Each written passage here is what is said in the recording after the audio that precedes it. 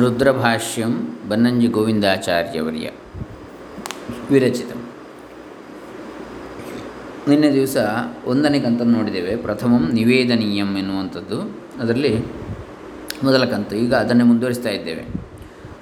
ಮೂಲ ಸಂಸ್ಕೃತದಲ್ಲಿ ಬರೆದಿದ್ದಾರೆ ಬನ್ನಂಜಿ ಗೋವಿಂದಾಚಾರ್ಯರು. ಅದನ್ನು ಕನ್ನಡಕ್ಕೆ ಅನುವಾದ ಮಾಡಿ ವಿಸ್ತರಿಸ್ತಾ ಇದ್ದೇನೆ.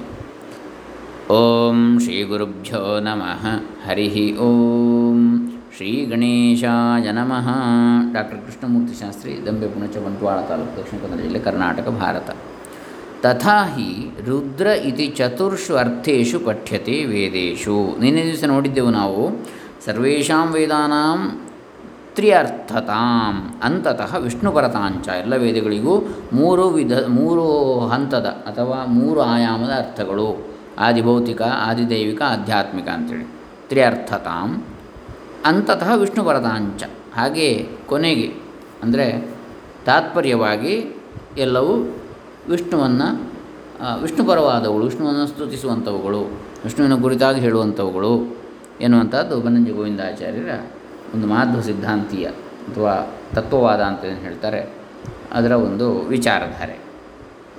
ಇಲ್ಲಿ ನಾವು ವಿಷ್ಣುಪರತೆ ಅಂತೇಳಿ ಹೇಳುವಂಥದ್ದನ್ನು ಅದ್ವೈತ ಸಿದ್ಧಾಂತ ದೃಷ್ಟಿಯಲ್ಲಿ ನೋಡುವಾಗ ಎಲ್ಲವೂ ಆ ಪರಬ್ರಹ್ಮ ತತ್ವದ ಪರವಾಗಿ ಇರತಕ್ಕಂಥವುಗಳು, ಭಗವಂತನ ಪರವಾಗಿ ಅಥವಾ ಪರಮಾತ್ಮ ಪರವಾದವುಗಳೇ ವೇದದಲ್ಲಿ ಇರತಕ್ಕಂಥದ್ದು ಎಲ್ಲ ಮಂತ್ರಗಳು ಕೂಡ ಎನ್ನುವುದನ್ನು ನಾವು ತಗೊಳ್ಬೇಕು. ಇಲ್ಲಿ ವಿಷ್ಣು ಅಂದರೆ ವಿಶ್ವವನ್ನು ವ್ಯಾಪಿಸಿರತಕ್ಕಂತಹ ಪರತತ್ವ ಎನ್ನುವ ಅರ್ಥ. ವಿಶ್ವಂ ವ್ಯಾಪ್ನೋತಿ ಪ್ರವಿಶತಿ ಚ ಅಂದರೆ ವಿಷ್ಣು ಎನ್ನುವ ಶಬ್ದ ನಿರ್ವಚನ. ಅದು ವಿಶ್ವವನ್ನು ವ್ಯಾಪಿಸಿ ಅದನ್ನು ಪ್ರವೇಶಿಸಿ ಇರತಕ್ಕಂತಹ ಪರತತ್ವ, ಪರಮಾತ್ಮ ತತ್ವ ಅಂಥೇಳಿ ಹಾಗೆ ತಿಳ್ಕೊಳ್ಬೇಕು ಹೊರತು ಇಲ್ಲಿ ನಾವು ತ್ರಿಮೂರ್ತಿಗಳಲ್ಲಿ ಒಂದು ರೂಪ ಅಂತೇಳಿ ತಿಳ್ಕೊಳ್ಬಾರ್ದು. ಎಲ್ಲವನ್ನೂ ವ್ಯಾಪಿಸಿರುವ, ಎಲ್ಲರ ಅಂತರಾತ್ಮನಾಗಿರುವ ಪರಮಾತ್ಮ ಅಂತೇಳಿ ತಿಳ್ಕೊಳ್ಬೇಕು. ಇರಲಿ, ಯಾಕಂದರೆ ನಾವು ಸಾಕಾರ ಉಪಾಸನೆಯ ಅದೇ ಅಂತಿಮ ಅಂತ ಹೇಳುವಂಥದ್ದಲ್ಲ ನಮ್ಮದು. ನಾವು ತಾತ್ವಿಕ ಉಪಾಸನೆ ಅಂದರೆ ರೂಪ ನಾಮಗಳಲ್ಲಿ ಭಗವಂತ ತತ್ವ ಅಂತಿಮ ಆಗುವುದಿಲ್ಲ. ಅದನ್ನು ಮೀರಿದ ನಾಮರೂಪಗಳ ಆಚೆ ಎಲ್ಲವನ್ನು ಮೀರಿರತಕ್ಕಂಥದ್ದೇ ಪರತತ್ವ.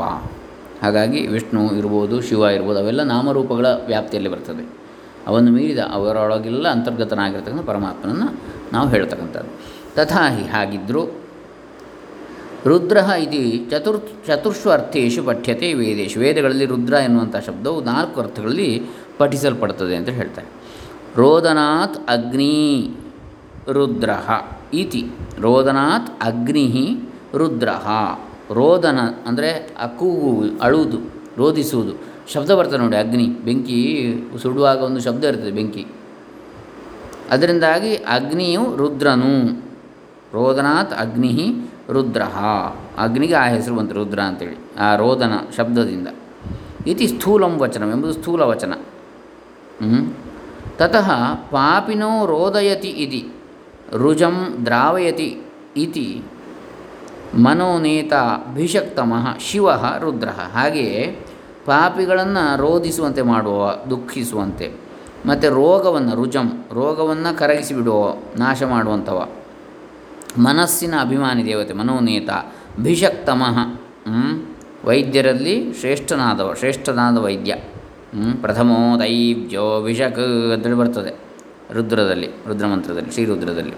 ಹೀಗೆ ಭಿಷಕ್ತಮನಾಗಿರುವ, ಭಿಷಕ್ ಅಂದರೆ ವೈದ್ಯ, ಅದರಲ್ಲಿ ಶ್ರೇಷ್ಠನಾದವ ಶಿವ. ಯಾರಿದ್ದಾನೆ? ಶಿವ, ಭಗವಾನ್ ಶಿವನು, ಅವನೇ ರುದ್ರ ಅನ್ನೋದು 2ನೇ ಅರ್ಥ. ಒಂದು ಅಗ್ನಿ, ಇನ್ನೊಂದು ಶಿವ.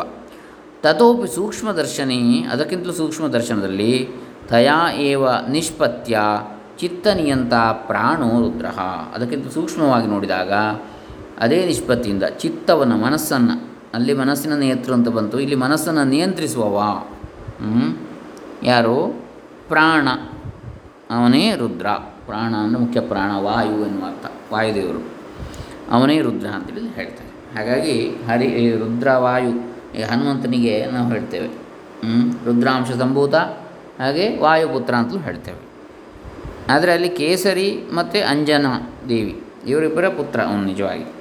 ಆದರೆ ರುದ್ರಾಂಶ ಸಂಭೂತನೂ ಹೌದು, ವಾಯುಪುತ್ರನೂ ಹೌದು. ಹಾಗೆ ಅಲ್ಲಿ ವಾಯು ಮತ್ತು ರುದ್ರ ಇವರಲ್ಲಿ ಅಂದರೆ ಇವರ ಸಾಮ್ಯತೆಯನ್ನು ನಾವು ಅಲ್ಲಿ ಕಾಣಬಹುದು, ಅಥವಾ ಒಂದು ಪರಸ್ಪರ ಸಂಬಂಧವನ್ನು. ಹೀಗೆ ಪ್ರಾಣನು ರುದ್ರನು, ಪ್ರಾಣವಾಯು, ಮುಖ್ಯ ಪ್ರಾಣ ಅಥವಾ ವಾಯುದೇವರು.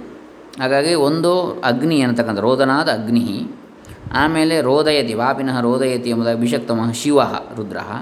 ಇನ್ನು ಅದರ ನಂತರ ಪ್ರಾಣ ರುದ್ರ. ಆಮೇಲೆ ರುಜಾಂ ದ್ರವಣತೋ ರುದ್ರೋ ವಾಯು ಇತಿ ಋಗ್ಭಾಷ್ಯೆ. ಮಧ್ವಾಚಾರ್ಯ ಋಗ್ಭಾಷ್ಯದಲ್ಲಿ ಇದಕ್ಕೆ ಆಧಾರ ಇದೆ. ರುಜಾಂ ದ್ರವಣತಃ ರೋಗವನ್ನು ಕರಗಿಸುವುದರಿಂದ ರುದ್ರನು ವಾಯುವು ಅಂಥೇಳಿ ಹೇಳ್ತಾರೆ.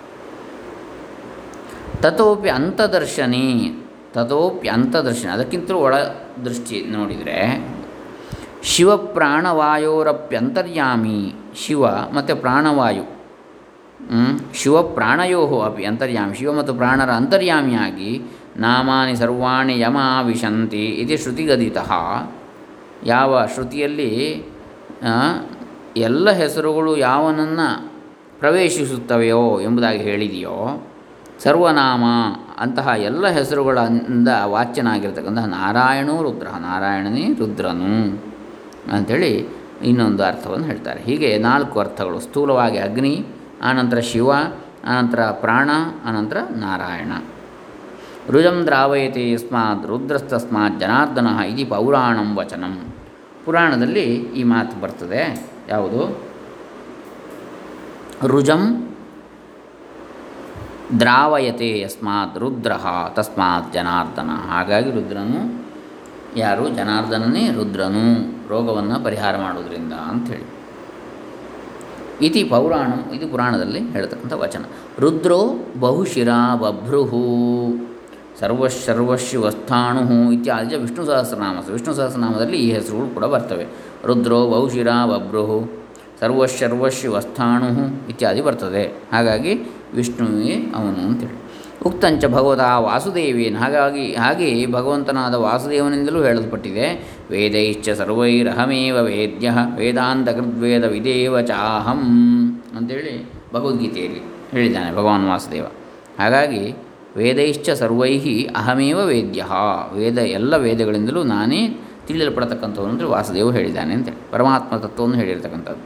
ಹೀಗೆ ಮುಖ್ಯ ಪ್ರತಿಪಾದ್ಯ ಇತ್ಯರ್ಥ. ಹಾಗಾಗಿ ಮುಖ್ಯ ಪ್ರತಿಪಾದ್ಯನಾದವನು ಅವನೇ ಅಂತೇಳಿ ನಾರಾಯಣ ವಾಸುದೇವ ಎಂಬುದಾಗಿ. ಕೃಷ್ಣ ವಿಷ್ಣು ಅಮುಖ್ಯತೆಯ ಅನ್ಯೇ ಅಪಿ, ಅಮುಖ್ಯವಾಗಿ ಅಪ್ರಧಾನವಾಗಿ ಇತರ ದೇವರು ಕೂಡ ಶಿವ ವಾಯು ಅಗ್ನಿ ಇವರು ಕೂಡ ಮುಖ್ಯವಾಗಿ ವಿಷ್ಣು ಪ್ರತಿಪಾದ್ಯವಾದದ್ದು ಅಂತೇಳಿ ಇಲ್ಲಿ ಬನ್ನಂಜಿಯವರು ಪ್ರತಿಪಾದಿಸ್ತಾರೆ. ತತಶ್ಚ ಮನೋಮಾನಿ ಶಿವ,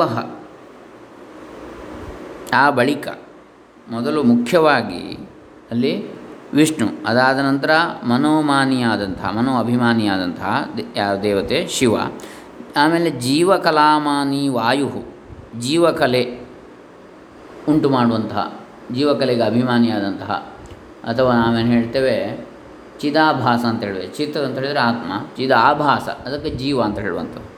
ಅದಕ್ಕೆ ಕಾರಣವಾದ ಪ್ರಾಣ ವಾಯು, ಪ್ರಾಣ ಇದ್ದರೆ ಮಾತ್ರ ಜೀವ ಅಂತೇಳಿ ಹೇಳುವಂಥದ್ದು. ಇಲ್ಲ ಇದ್ದರೆ ಈಗ ನಾನ್ ಲಿವಿಂಗ್ ಥಿಂಗ್ಸ್ ಅಂತ ಹೇಳ್ತಾರೆ, ಜೀವ ಇಲ್ಲ ಅದರಲ್ಲಿ ಅಂತ. ಆದರೆ ಅದರಲ್ಲಿಯೂ ಆತ್ಮ ಇದೆ, ಆತ್ಮತತ್ವ ಪರಮಾತ್ಮ ತತ್ವ ಇದೆ.